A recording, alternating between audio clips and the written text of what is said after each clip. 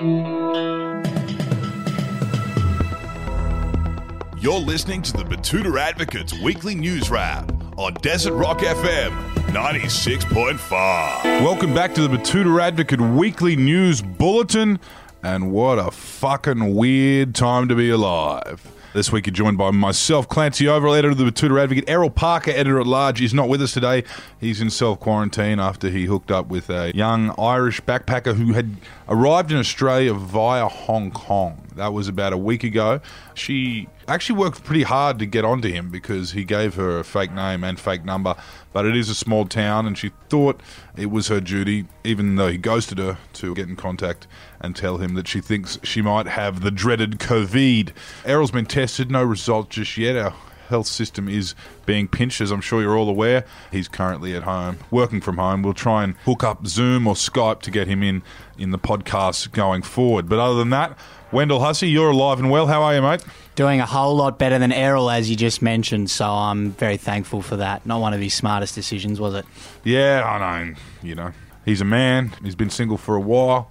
You can understand how he made, such an error. A few schooners into him, we kind of forgot about everything Dr. Norman Swan's been telling us. Bit of an open-mouthed pash in the front bar of the Lord Kidman Hotel, and he's regretting it now. Obviously, a coronavirus-heavy news week. What's up first in the bulletin, Wendell? Our biggest story and our biggest coronavirus story, and that one was Gold Coast hospital staff roll in a Wilson volleyball to keep Tom Hanks company in quarantine.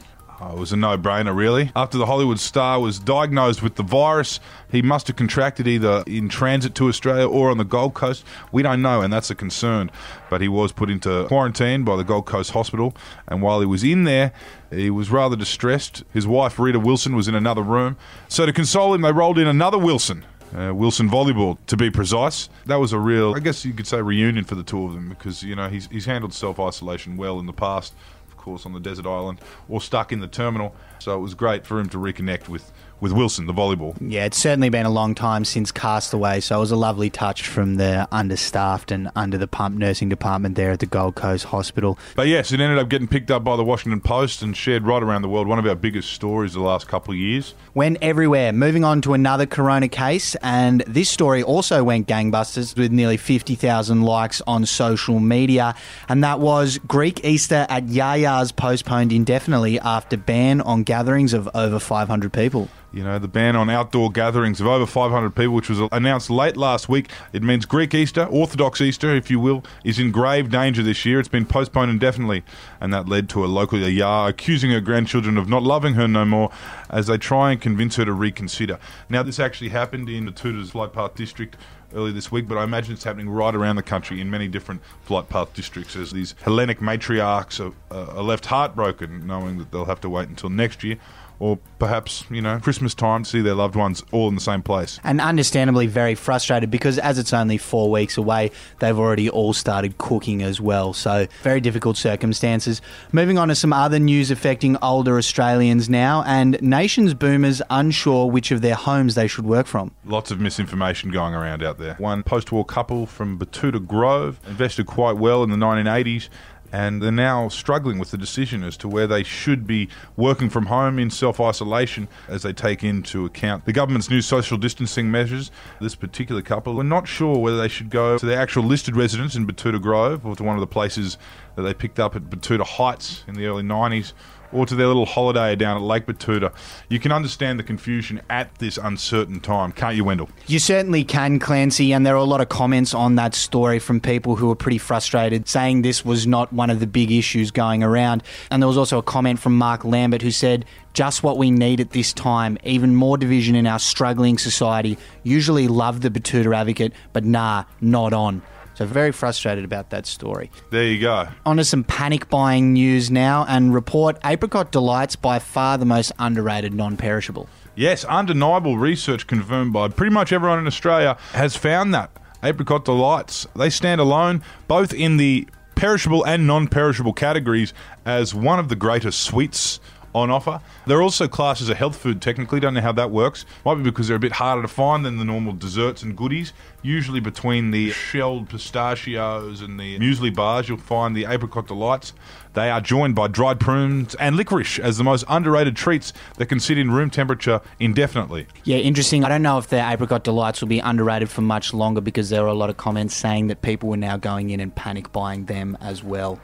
Follow the herd. Follow the herd. That's the easiest way through this thing. Moving on to sports news now, and Manly fans brave coronavirus to spend afternoon on the asbestos hill at Brookvale.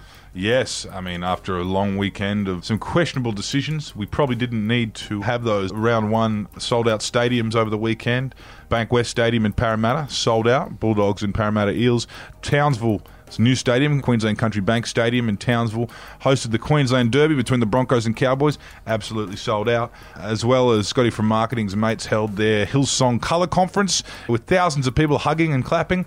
Not a good idea, but you know, Scotty had faith that God would save us, save his flock from the dreaded COVID. However, a smaller rugby league event over the weekend was a home match for Manly against the Storm at Brookvale Oval, where fans braved the grave warnings surrounding coronavirus to spend the afternoon sitting on the asbestos hill. Yeah, and that story went big, of course, because there was footage of the ball boys down there at Brookvale washing the ball in detergent, trying to make sure it was as clean as it could be after it went into the crowd, because, understandably, rugby league fans are not the most hygienic, really, are they? Unwashed masses. And of course, there is a deficit of live sport in this country at this very moment. Most sporting codes around the world have been actually banned, postponed, cancelled, except for the AFL. They're going ahead this weekend, I believe, spectator free. The Rugby League have announced that they will go broke if they don't go ahead. So a lot of options are being explored.